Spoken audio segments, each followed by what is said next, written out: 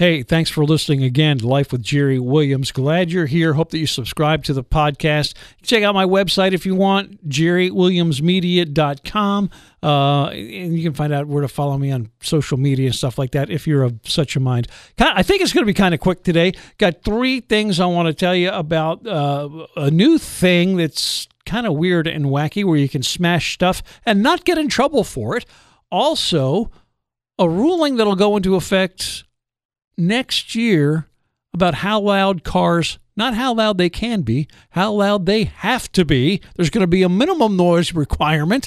And let's start off with this new superhero that I tell you what, I hope he comes to my area pretty soon. Look, up in the sky. It's a bird. It's a plane. It's Donut Boy. Yes, Donut Boy. 9-year-old Tyler Karish, a.k.a. Donut Boy.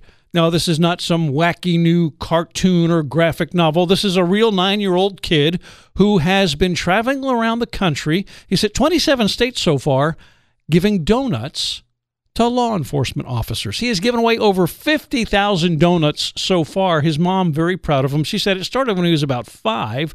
He saw a couple of police officers and asked his mom if he could buy them some mini donuts with his own money. And so he did. He walked over and he gave them to the police officers. He felt so good about it. The police officers felt so good about it. The Los Angeles Police Department just recently posted on their Facebook page a picture of Donut Boy showing up at the headquarters there in L.A., distributing donuts. He wears a cape that says, "I do not need a reason to thank a cop."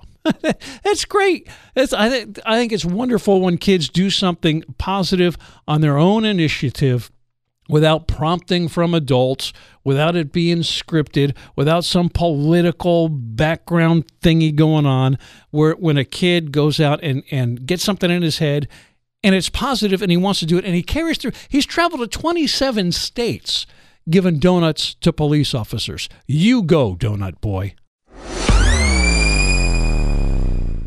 There's this new thing that's becoming kind of a thing and spreading around the country. It's starting in some of the bigger cities. I think they've got them in San Francisco. They got them in Vegas. I think Dallas, Texas, maybe New York. Haven't been able to find for sure if there are any in our general area here in the Atlanta area. They're called by 2 different names, and I prefer this one, rec rooms. Rec spelled W-R-E-C-K, or rage rooms. And what it is, you pay, depending on the place, about $35. You go in for a half an hour, and you suit up in what looks like kind of a hazmat suit and a helmet and a face shield and gloves, and they give you either a baseball bat or a crowbar, and then you just crush stuff. You just beat up on bottles and old computer monitors and printers and furniture and lamps, and you do that for a half an hour, and it supposedly empties out whatever anger you may have been keeping inside for so long. And a lot of people say, it really feels kind of good to do that, and apparently it is a pretty good cardio deal for you because you're swinging around a heavy baseball bat or tire iron and walking around looking for stuff to crush it and smash it. And I don't know if that's good or bad. I get it's much better than doing something destructive against somebody else's property that doesn't want it necessarily crushed. The people who are running these places, smash away, smash away. I don't know that I would go for that or not, but it's interesting, and I'm sure it says something about us. I'm just not sure exactly what. Electric cars are going to get a little louder, and that is by design. The National Highway and Traffic Safety Administration, the official federal agency, has passed a rule that they've been working on for years because, electric cars have been around for a while now, requiring electric cars to make a certain level of noise when they're traveling at speeds below 18.6 miles per hour. You might think, well, that's an odd designation. Above that speed, they think the cars make enough noise, tire noise, wind noise, that people can hear it. And that's the reason behind this ruling is about 2,400 injuries a year are caused because people don't hear these electric cars coming up on them. They're running into cyclists and pedestrians because the cyclists and pedestrians don't know there's a car coming because they don't make any noise when they're traveling that slow, which I thought was a big selling point for these cars.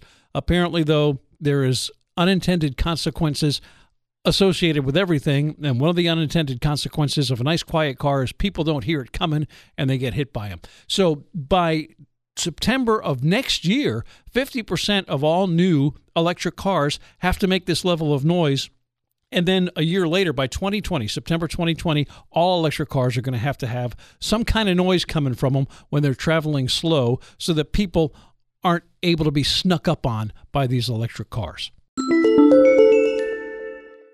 See, that didn't take so long. Thanks so much for being with us. Hopefully, again, you'll subscribe to the podcast and keep coming back. I'm getting into the hang of this now and trying to do it on a more regular basis. So thank you, and yes, thank you.